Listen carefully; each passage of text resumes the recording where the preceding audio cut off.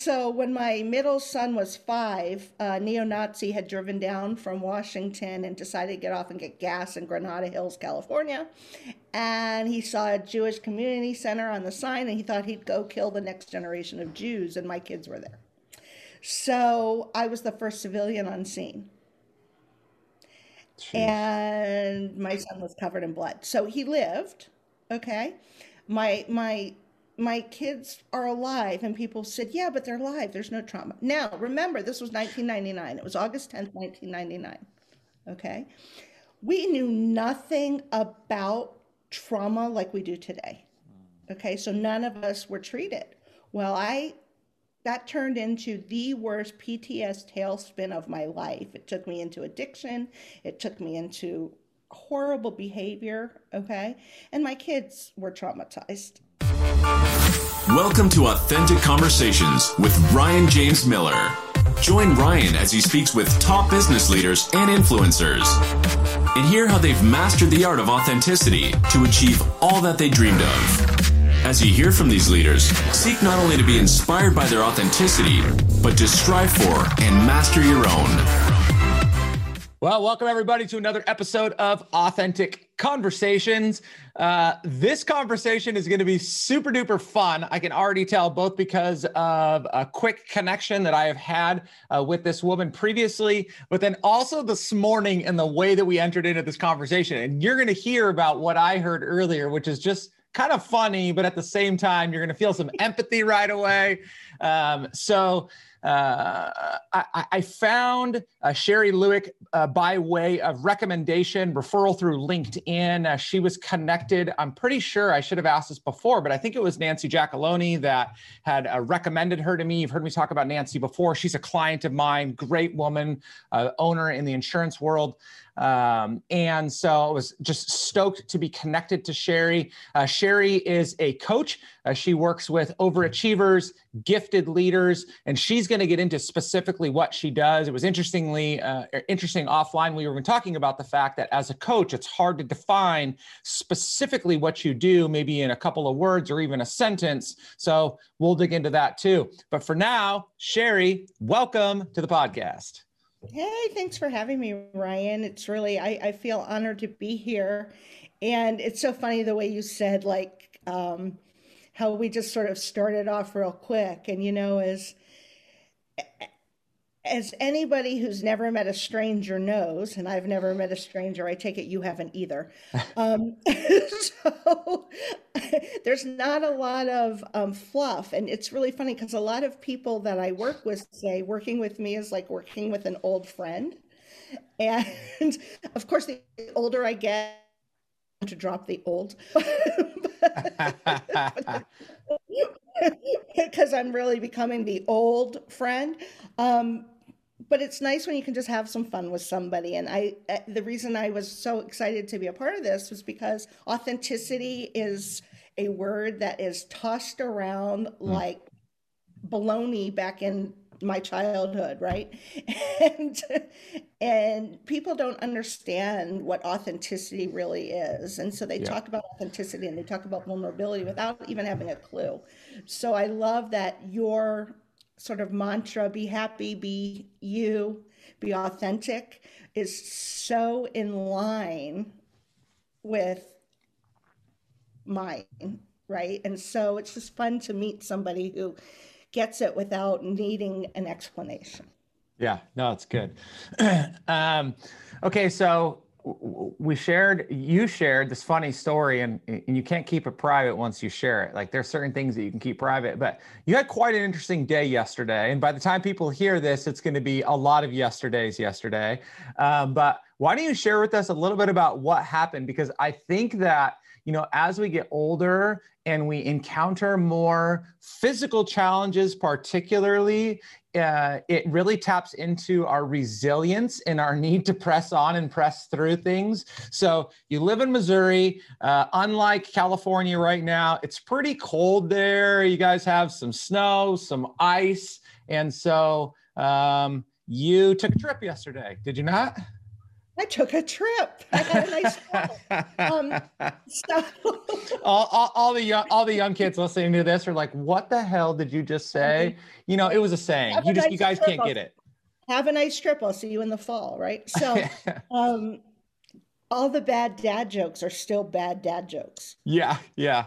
Right. So resilience is another one of those funny words that people seem to miss. And I think what you said just really sums it up. And I'll share the story. But resilience is being able to press on no matter what life hands you,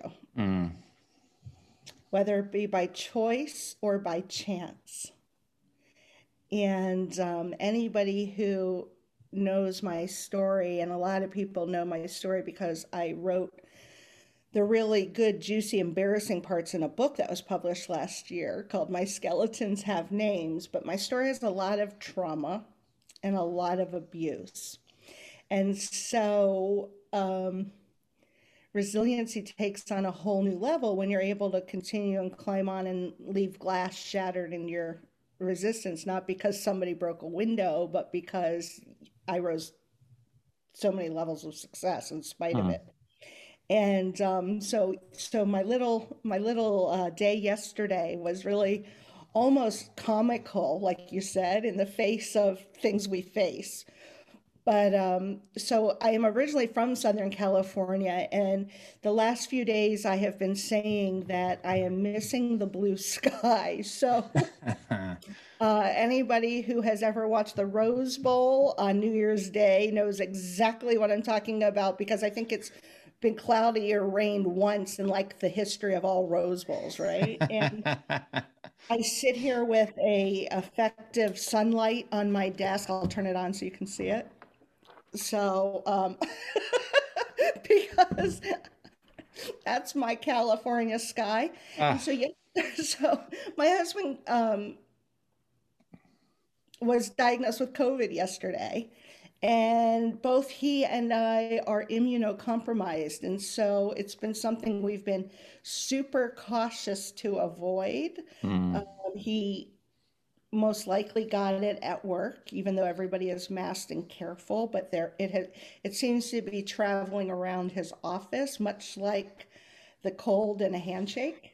And I was trying to be super sweet and nice and find some ways to take care of him in between my calls. And I had my big group meeting last night. I have a coaching program that is a group, and I like to get outside and get some fresh air, and I was in search of the blue sky, although it was gray. There was no snow on the ground, but it looked like it had rained, but I had been in the house, right? And so I thought it had rained, and I went, oh, okay.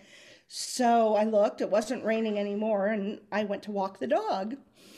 And I had sneakers on, and I got my right foot in front of the other, my left foot, and then my right foot stepped down on my stoop off of the covered landing. And I looked like something right out of the Flintstones, or I don't even know, but I could hear the noise like, and I flew.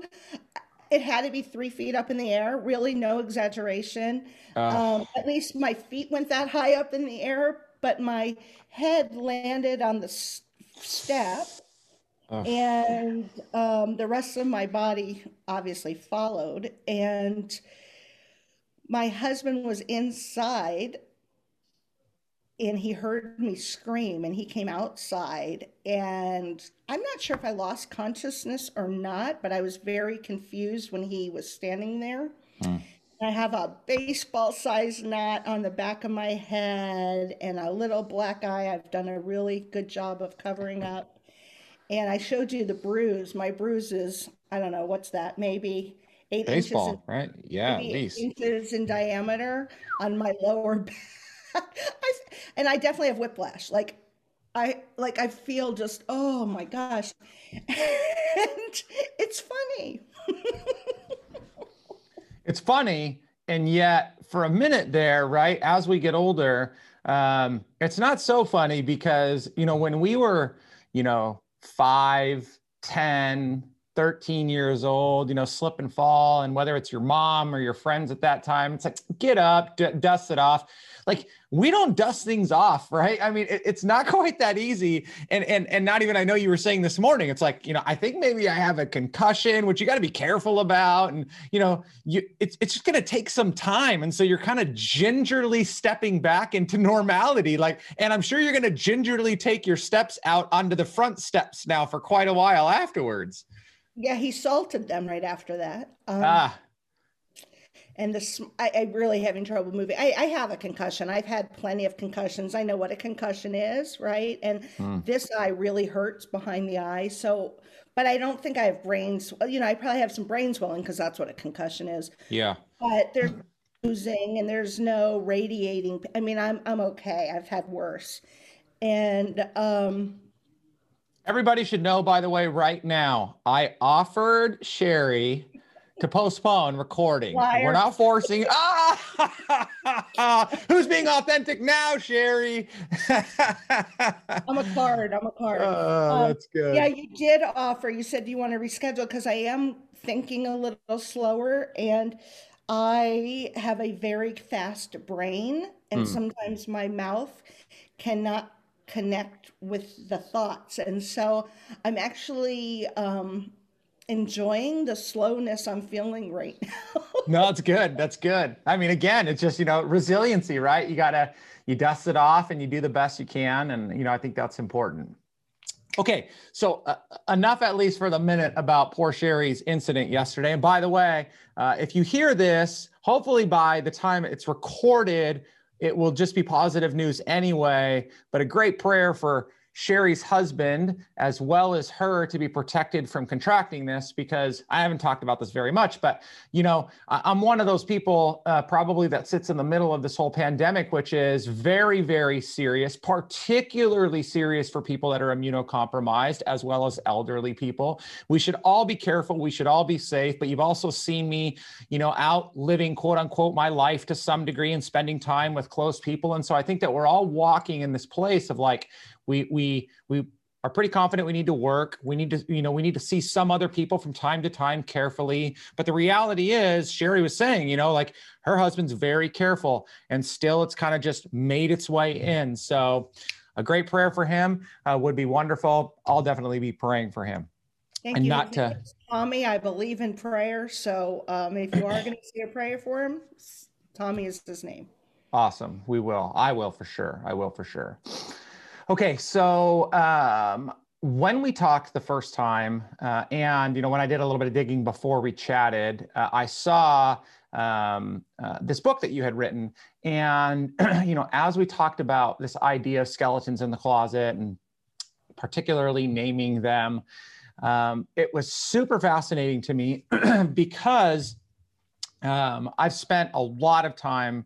I mean, definitely over the last 20 years, but more so over the last 3 to 5, really identifying the things in my life that I found victory in moving past, but I didn't actually extract all from that I could, because it was either such a traumatic event or so difficult or whatever that it was like, phew, I'm over it. I'm past it. Now I don't want to talk about it or deal with it anymore. And I feel like, and I think we talked about this a little bit before, like, I feel like a huge mistake in that is we miss out on the opportunity that devastation has to teach us, to grow us, to equip us, to help us be who we are today. So I would love to hear a little bit about, your perspective there, but also just how that title came to be, how the book came to be. And then I'm sure I'll jump in at different times as I hear things, but I would just love to hear how that came to be for you, because that's not easy. That was a lot. There's a lot to unpack there. Yeah. In my slow-moving, concussed brain. I'll keep going back. So if I miss something, just interrupt me and jab me in. So the first piece I think you asked about was what happens in the devastation. I love that word, devastation. I believe in delicious words, and that's a delicious word. And somebody's listening going, what is so delicious about devastation, right? Like, this chick's nuts. And a little. So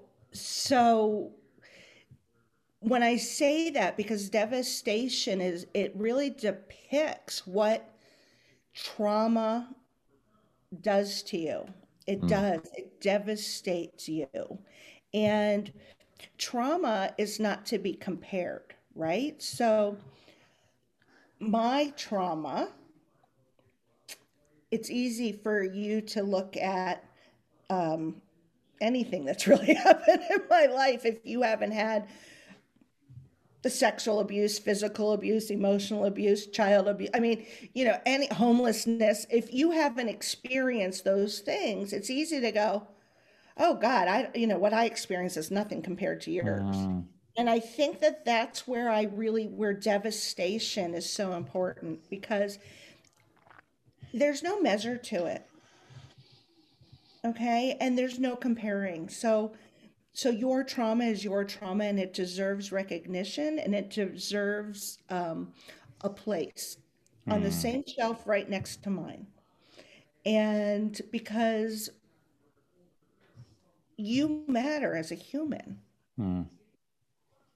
And so what happens matters because it affects us. And when we are young, we all experience trauma. There's not a single one of us that gets out of here not having experienced childhood trauma. Yep. Yep. Okay.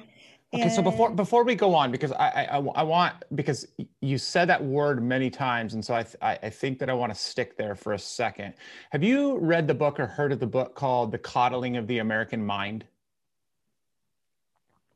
No, but let me write that down.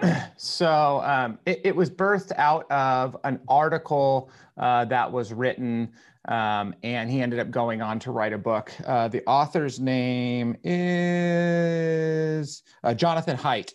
And so what's interesting, and I would really like to hear your perspective on this. So on one hand, generally, I completely agree in the sense that we have all experienced, almost every single person has experienced some form of trauma, a traumatic event.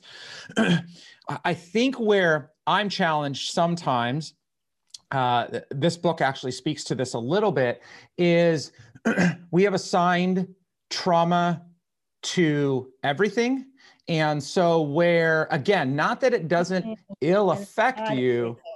Yeah, well, it's like, things can ill affect you, but, for you, and I'm not going to impose this upon you if this isn't your story, but you said this word, or you said this term. So it's like, if you experience sexual abuse, that is far more devastating, with more mental, emotional, physical, and practical short and long-term effects than you being called a jerk by somebody one time on the playground. And I know that, like, I'm yeah, well, yeah. And so I'm dividing those things that far because today we live in a society that, in one sense, and I don't want to overdo this, but where everybody's claiming that you've offended me, you have imposed upon my well-being, right? And so I know you're not saying that. Just I want to kind of insert that in, and so yeah, please. Oh yeah, no, I'm so glad you said that, because I don't want to fall in that bucket. Yeah. Okay, because you will hear me say, just because you're offended doesn't mean you're right. Yeah, that's good. That's good. Okay. And we can't hide behind, and that's actually where I was going with this, right? Is you can't hide behind your trauma. Okay. Good. So I have been sexually abused. I was raped at 18. Okay. And so sorry. I have had my jaw broken by my partner. Okay. So I have experienced all of the extremes of abuse. Okay. And I have been emotionally abused. I have been gaslit. I had trauma as a child. And I actually found out when I was 50 that when I was 8 or 9 years old, in the book I said I was 9, but in my memories I was 8. Anyhow, but it didn't matter. I was a kid. My whole life, my whole big life up until I was 8 or 9 years old, I did not believe that my father was my father. And I attributed a lot of the way I was treated in my household to that belief. Mm. Okay. And I was treated very differently than my little sister. And it was very noticeable by the time she was 5. And she's no longer living. But when she was, that 2.5 years difference, though, even from an early age, was glaring to me. And so I insisted. And at the age of 9, though, my parents finally sent me to a psychologist because they wanted to find out what was wrong with me. And the long and the short of it is, I have a very high IQ. I won't share it. It's over 130, under 180. Okay, I'm not freaking Elon Musk or Einstein. I wish, or okay, but I fall into the everyday genius category, having an IQ over 130. And that's why my brain goes so fast. And that's also why I focus on overachievers and gifted adults, because we do differently. We behave differently in the world. We're often misdiagnosed with ADHD, borderline personality disorder, autism spectrum. We're often misdiagnosed. And so it really does take somebody who knows exactly, who does specialize in that, to really be able to help. And I digress. So I can go down a million rabbit holes. Okay. Remember, I told you it's good that I have a concussion. So you're watching this crazy brain in motion as I go through these things. No, I'm tracking with you. So the point being, yeah. So the point being is the doctor came back and he said, look, she's not the problem. She's going to be challenging because she needs more information. I've always been insatiably curious. I research and read a lot. I like opposing views because it challenges me, and I love a good debate. So, needless to say, at the age of 50, some years later, my mom sat down and said, "There's a chance your dad's not your dad." Wow. So they both knew that there was a chance, and I took a DNA test, and he's not my dad. Wow. Okay.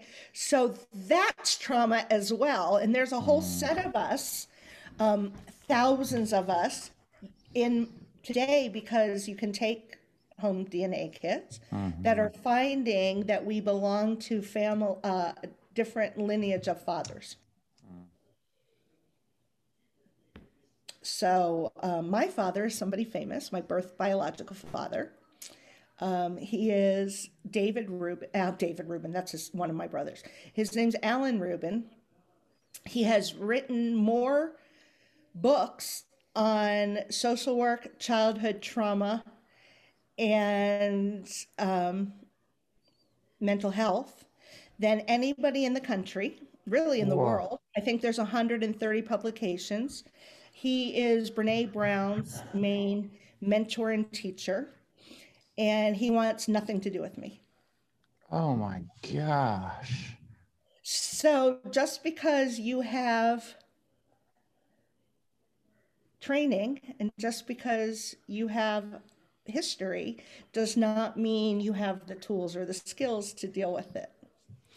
And so we were talking about trauma, and somehow we went to, I've experienced literally the fall on the ice. Nothing. The fall on the ice was nothing. It's like, okay. Like I've been hit by a truck, And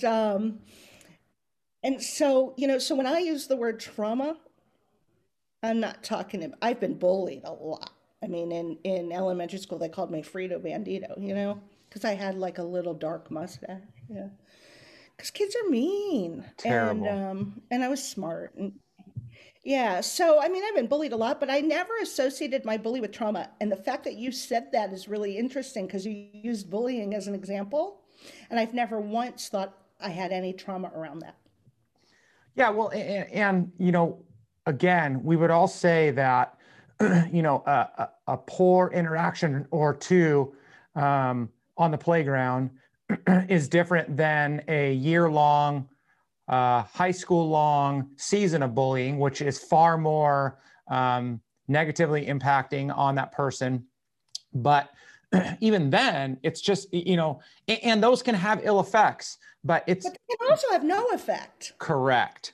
It's like, okay, so that actually, you saying that, that's a good way to kind of clarify that, and saying that just because it's happened doesn't mean that it's automatically going to have this long-standing devastating impact on your life. And again, that's not to discount the fact that it's happened. Like, we should address the fact that yes, it's happened, but I think that it's too easy today. And gosh, forgive me for saying this because someone's going to get pissed off, but it's too easy for people to play the victim as the result of something bad happening to them, And I think that not only hinders their personal life and growth, but it also discounts who truly has had devastating, circumstances. Yes, it's the you get a trophy, you get a trophy, you get a trophy, Yes. you get a trophy. Okay. And so you don't have to work hard so that you actually get a freaking trophy. Okay. Yeah. So the name of my book is My Skeletons Have Name: How I Went from Victim to Hero. Okay. And I was a victim. I had to learn. So, that's where we started. So you were asking me, about the level of devastation, what do you do? Right. And the reality is, I thought I had healed a lot of my pain and my had changed. Oh my gosh, leaps and bounds, really. Okay, I'm afraid to use the word leap. I might fall down. And it was willing it back into existence. No jumping. So wrap me in bubble wrap. So the point being is, I thought I had really done these things, but I had skimmed past them. I had addressed them, but I had skimmed past them. Why? Because it freaking hurts. Okay. And it's hard. It's hard. And until we can feel neutral about something that has happened to us, it's not healed. That's how you know you've healed, is when you can be neutral. And so, like, when we had the school shooting, and your face is like, where the hell is she going? No. I'm with you. I'm intently listening. You haven't read my book. You have not read my book, so you've got to read it. So when my middle son was 5, a neo-Nazi had driven down from Washington and decided to get off and get gas in Granada Hills, California. And he saw a Jewish community center on the sign, and he thought he'd go kill the next generation of Jews, and my kids were there. So I was the first civilian on scene. Jeez. And my son was covered in blood. So he lived, okay? My kids are alive, and people said, yeah, but they're alive. There's no trauma. Now, remember, this was 1999. It was August 10th, 1999. Okay. We knew nothing about trauma like we do today. Okay. So none of us were treated. Well, that turned into the worst PTS tailspin of my life. It took me into addiction. It took me into horrible behavior. Okay. And my kids were traumatized. And it didn't show up much later. And I couldn't talk. I was trying to remember why I brought that up. I couldn't talk about it for almost 11 years. Because I would literally go back there. When being the first civilian on scene, it sounded like the opening scene in, what's the movie where they say I love the smell of napalm, Apocalypse Now. Okay, it sounded like the beginning of the movie Apocalypse Now with the Vietnam War scene, the helicopters. Okay, if I heard a helicopter even in the distance, my body would freeze and go into shock. I mean, that's trauma, man, right? Yeah. But I can talk. Look, I just talked about it. Okay, I'm like, here's what happened. Because I had a deal that You can't be who you're meant to be. You can't be your authentic self until you've dealt with the skeletons in your closet, man. Yeah. Yeah. And Well, and some of them are choices. I mean, some of my shit's mine. Like I created it, you know? yeah. Yeah, no, I mean, I think that, and I can personally relate in so many different ways. And I think the one that is the easiest for me to see the way that things can be affected differently so I think I had shared with you that my wife and I and a few of our friends were in Las Vegas when the mass shooting took place, and we lost one of our best friends that night. And so, you know, devastating, right? Life changing. Like if I, concentrated right now, closing my eyes, I could still look out and see just, Yeah. What was going on. And every once in a while, I'll have a dream, a really, really loud, sudden noise will still create a startle. But it hurts still today to think about a lot of that. But my post-traumatic stress is far less, and I went through some seasons of anxiety and depression as a result of it, far less than other people that were there and experienced maybe quote unquote less, in the sense that maybe they didn't lose anybody, but they still, I mean, we're 4 years removed, 3.5 years removed. They still can't even leave their house. Like they can't go to work. And so I think that's what's so important is equal things happen to us, external circumstance, but how that works internally, not because we're smarter or better, it just works different. And so I think it's so important to diagnose and address things as they happen to individuals versus blanketing all this stuff, which is something that you're illustrating so well. Like we don't talk about that enough. It's just like, oh, something bad happened. Yep, I get it. You're going to have to go through all these steps. And it's like, I don't think that works for everybody the same. I don't eat well, so I don't either, and that's why I have really made it my mission to talk about what it's actually. You asked me why did I write my book, right? So I wrote my book because I felt like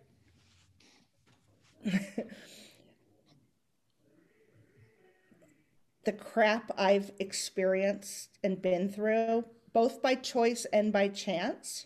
Okay, because I've also had a lot of fabulous, wonderful things that are people can't even imagine happening, right? So right now we're just talking about the garbage. We're not talking about all the wonderful things. The fact that I wasn't supposed to get pregnant and I have 3 beautiful children that I had while taking the pill. Okay, Wow. so we're not talking about the miracles that God has given me either. Okay, but we're talking about something very specific. And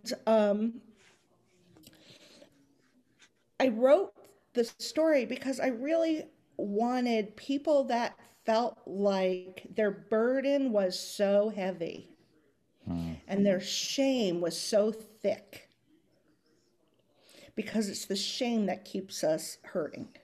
Yeah. Yep. And I wanted them to understand by illustrating that I could do it. And it seemed like the trauma, it was like, right? It was like one thing after another, after another, after another for 50 some odd years. Yep. Okay, we're not talking about a day. And that I could still achieve wonderful things. And I could still live a life beyond my wildest imagination. And I'm just an ordinary gal, right? And the fact that I have a high IQ has nothing to do with it. Okay, that's a burden. That's not a blessing. That's a burden. And and I don't share that. I don't. It came up for a reason. I don't wander around. It's not in the book. It's not. And I'm writing my second book. And so the last one was My Skeletons Have Names. And you said, how did I come up with that? And I have no freaking idea. I was literally walking and I was like, my freaking skeletons have names. And it wasn't until I pulled them out and I embraced them that I could really heal. And that really is the key to all of our shame, is we've got to pull it out. We've got to look at it. We've got to meet it where we are. Not where we were, but where we are. And when we do that, we can do it with anything. Yeah. Well, I can hear, I can hear why this is so important as you're coaching people, particularly the quote unquote overachiever. Because again, like I just happened to step into so much shit my whole life. But in October of 2016, so a year before my own personal devastation, I worked with a girl, a young woman, 30 years old, life on fire, married, straight A student her whole life, valedictorian, captain of the cheerleading team. She was killing it at work. She was my counterpart. I was leading sales. She was leading client service. And she stepped into a period of which started with some self-doubt. She was setting expectations for herself that were far greater than anybody else could set for her. And she didn't know how to figure it out. She started getting anxiety, depression. So she goes to the doctor. The doctor starts prescribing her all kinds of stupid ass medication that's just further messing up her brain, causing her to doubt herself. And she starts turning into kind of this walking zombie half the time, right? And so that's not working, clearly. And so then she goes to another doctor, and I've bit my tongue in naming this company or this place because it's very well known, but she goes to this other very well known treatment center. They do some like shock therapy on her brain to try and get it back, working well. With an A? Oh yeah, it does. And I watched then her go from at least just being medicated and not being able to do much, which was bad, but it was nothing like when she started going there and they told her that just keep doing this and eventually like this is going to basically shock you back to normal. And I'm overstating that, but literally that's what it was. Like, stop taking your medication, just do this. And on a Thursday afternoon, she left the office at 12:30, sitting in a meeting with myself. Herself, please. Yes, she did. She went home that evening, put a gun to her head, and killed herself. And this young girl had her whole life ahead of her. She was at the top of her game in what she was doing, but one day she could have gone on to run a company or this country. And what was even worse was months later, we left her office intact for the longest period of time because nobody wanted to like desecrate, we didn't know what to do, right? And her husband came and took some stuff. And one day I went into her office and I was sitting there tearing up, just thinking about what she went through, because she and I had some deep conversations about her faith in God. I and can't even deal with this right now. Yeah, so brutal. And I remember reading some of her journal entries, and it was this tension of begging God to remove this from her, and at the same time trying to figure out why she couldn't just do better. She was gifted and she had trauma. So I already know I'm not a doctor. I'm not licensed to diagnose people. Okay. But you can be an expert and recognize yourself in anybody any day of the week. Okay. I'm willing to bet you are. So willing to bet it. But overachievers have a story in their brain that tells them they're not enough. And at some point, and it can happen many times, okay? But being a high achiever is what we aim for, not overachiever, okay? And the reason we become overachievers is because we're trying to prove our value in hitting the next mark. Yep. And it starts as a child, okay? And that's where we get into trouble. And so it's our expectations aren't met, and we create the limiting belief that we're not good enough, and we go on and we usually soar. And if you find somebody like what you just said, on the outside she has the perfect life, okay? Now, even when I was going through my shit, I still had people thought I could do anything. People still think, oh, she could do anything. Just look at her, and like, I probably can. But it's going to take me a long time and I may suffer a lot through it. Mm-hmm. I mean, I'd be willing to try. That's what I should say. I'd be willing to figure it out, right? But the point is, those of us who often look so good on the outside are tortured on the inside. And when you started to tell a story, I'm like, he's going to tell me she died. I mean, I tried to commit suicide 3 different times. And had I had a gun, I would not be here.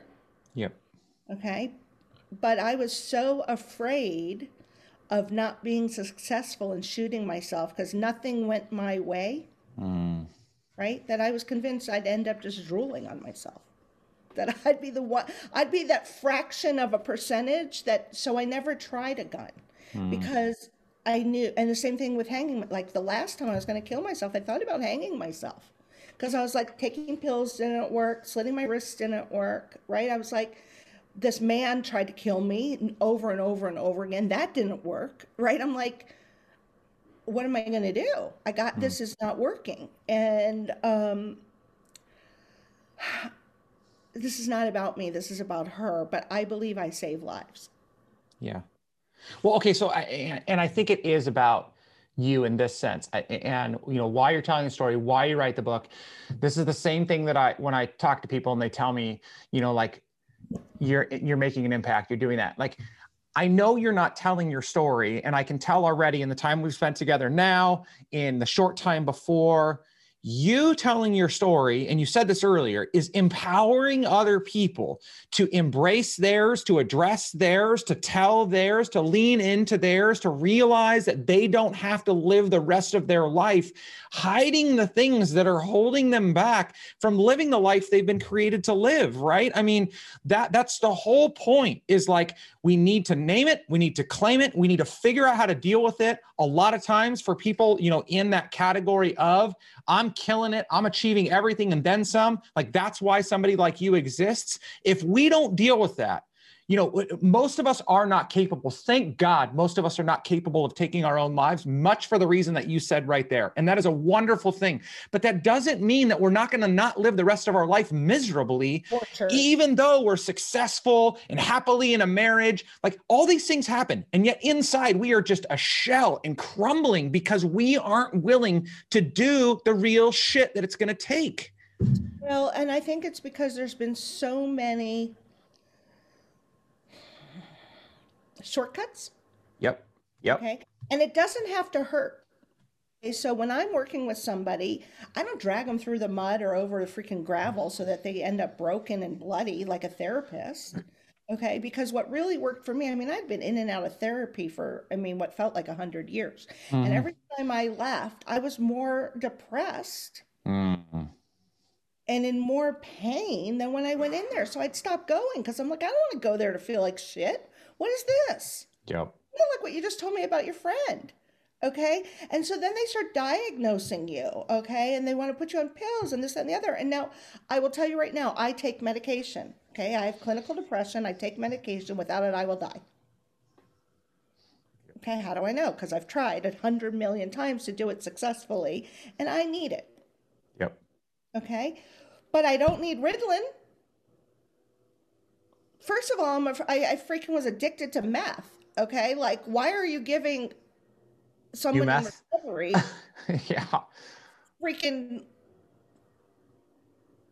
something that they'll never get enough of? Yep. But because I didn't want to feel the way I felt, I took it. It made me feel crazy. I didn't take it. Okay. I probably did everything your girlfriend did. I know, not girlfriend. Okay. Yeah. No, I get you. I probably did everything she did. They gave me like Depakote and they gave me this. And it's like, what are you people doing? And it wasn't until about a decade ago, a girlfriend of mine convinced me, and my life was on cloud nine for how I felt about it. Okay. I was living life on my terms. And she said, you know, you should do this coaching thing. And I was like, oh, I've done everything. I don't want to do anything else. I don't have the money. What's right? And she goes, and she goes, look, I'd help you. She goes, but if you don't have any skin in the game, you're not going to take it seriously. So, God, that was good advice. Finally, I said, okay, I'm going to do it. Okay. And I did it. And so it changed my life. And it was when I decided that I was going to do these things that I now do. Because had somebody done that for me when I was 17 and homeless, okay, I could have saved myself years and years and years of suffering. Had I done something like that at 34, I wouldn't have become an addict. I can place it, okay, because coaching by somebody who is trained, okay, and has the not paper credentials, but experience credentials, Yeah. and we all get them. Okay, I have plenty of them, and we all get them, and we're not. I am so like yesterday. I was saying it will change your life, and it should change it in 20 minutes. Okay, so it should change your life in 20 minutes. It won't be lasting change, but you will know in the first 20 minutes of who you're talking to is legit, because you should feel different. Yeah. So good. I mean, So good. I guarantee my coaching, I will give you your money back, because if you don't feel different, there's something wrong with us together. Okay. I will refund if you don't feel that you got the value from our work together. Why? Because it works. Okay. I'm not worried about it. And, I was talking to my coach yesterday, and I said, I'm really annoyed with the coaching industry. And I'm not alone. I'm sure you could go, oh yeah, okay, because A there's million times over. so much smoke being blown up people's butts, Yep. okay, and false promises and empty this and take a magic pill and take a course and do this and do that. Okay, those people are not in the coaching business. They're in the money business. Those Right. people are looking to make money. Okay, I charge because it's my business, and let me tell you, I undercharge. Yep. Okay. But I am not in the business to become a millionaire off of the backs of others. I'm in the business to become a millionaire from changing lives. Yep. Okay. You will never see me giving an empty promise, because I'm here to change lives. If I'm never become a millionaire, I never become a millionaire. Like, right? So that's not my goal. My goal is to change lives, because nobody should suffer the way I suffered. Nobody should take their life because they can't be seen as who they are. Like, nobody's story is so bad it can't be heard. Nobody's. Yep. That's good.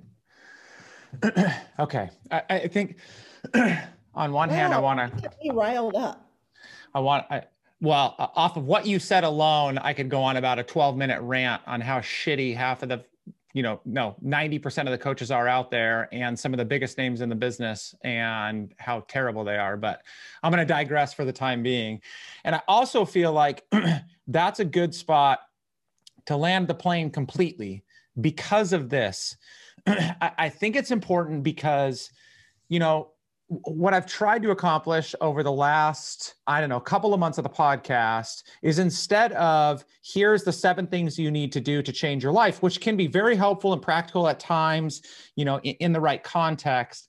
What I'm trying to do is to invite people into a conversation in which we do what we just did, which was, I pray to God. Like, I literally pray. I talk about prayer. I really mean it. I have a deep faith in God. I believe that, there is so much that comes in it. And wherever you land there, I don't care. But I pray to God that through the conversation I've had with you today, Shari, that somebody hears that I do not have to go on living my life the way that I'm living. And probably for most people that will hear this, they're not living in a state of utter devastation like you were at seasons of, in seasons of your life. It's more of, there's just something off. There's just something that I'm missing and I can't figure it out.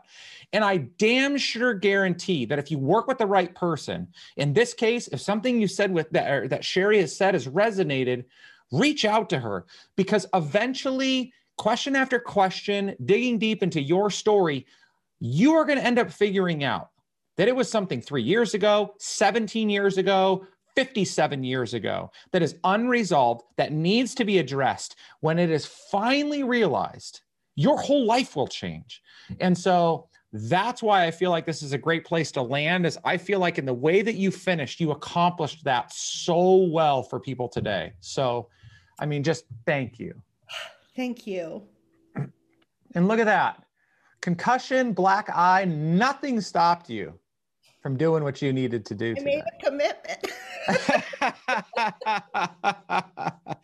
Remember, disclaimer, I did not require it. She decided to do it, but it was a blessing. No, I really appreciate that. And I'm going to pick up a copy of the book because I definitely want to check it out. I mean, just the title alone is, resonates with, with so much of what I think, but hearing bits and pieces of your story, I definitely want to hear more, not just because I'm intrigued to know more about you, but because there's things that I can always continue to learn and grow just for myself as a human, as a husband, as a father, in so many different ways.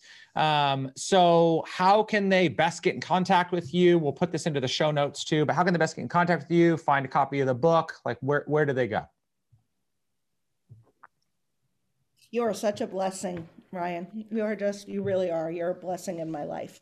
So ShariLueck.com, ShariLueck.com, ShariLueck.com.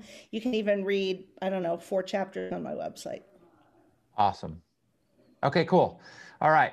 So you heard it there. We'll put the link in the show notes. We'll make sure if you have a question, a thought, a concern, this is one of those times that I say, do not let you get in the way of you. Do not let your pride, your lack of a willingness to dig in, it's probably going to hurt.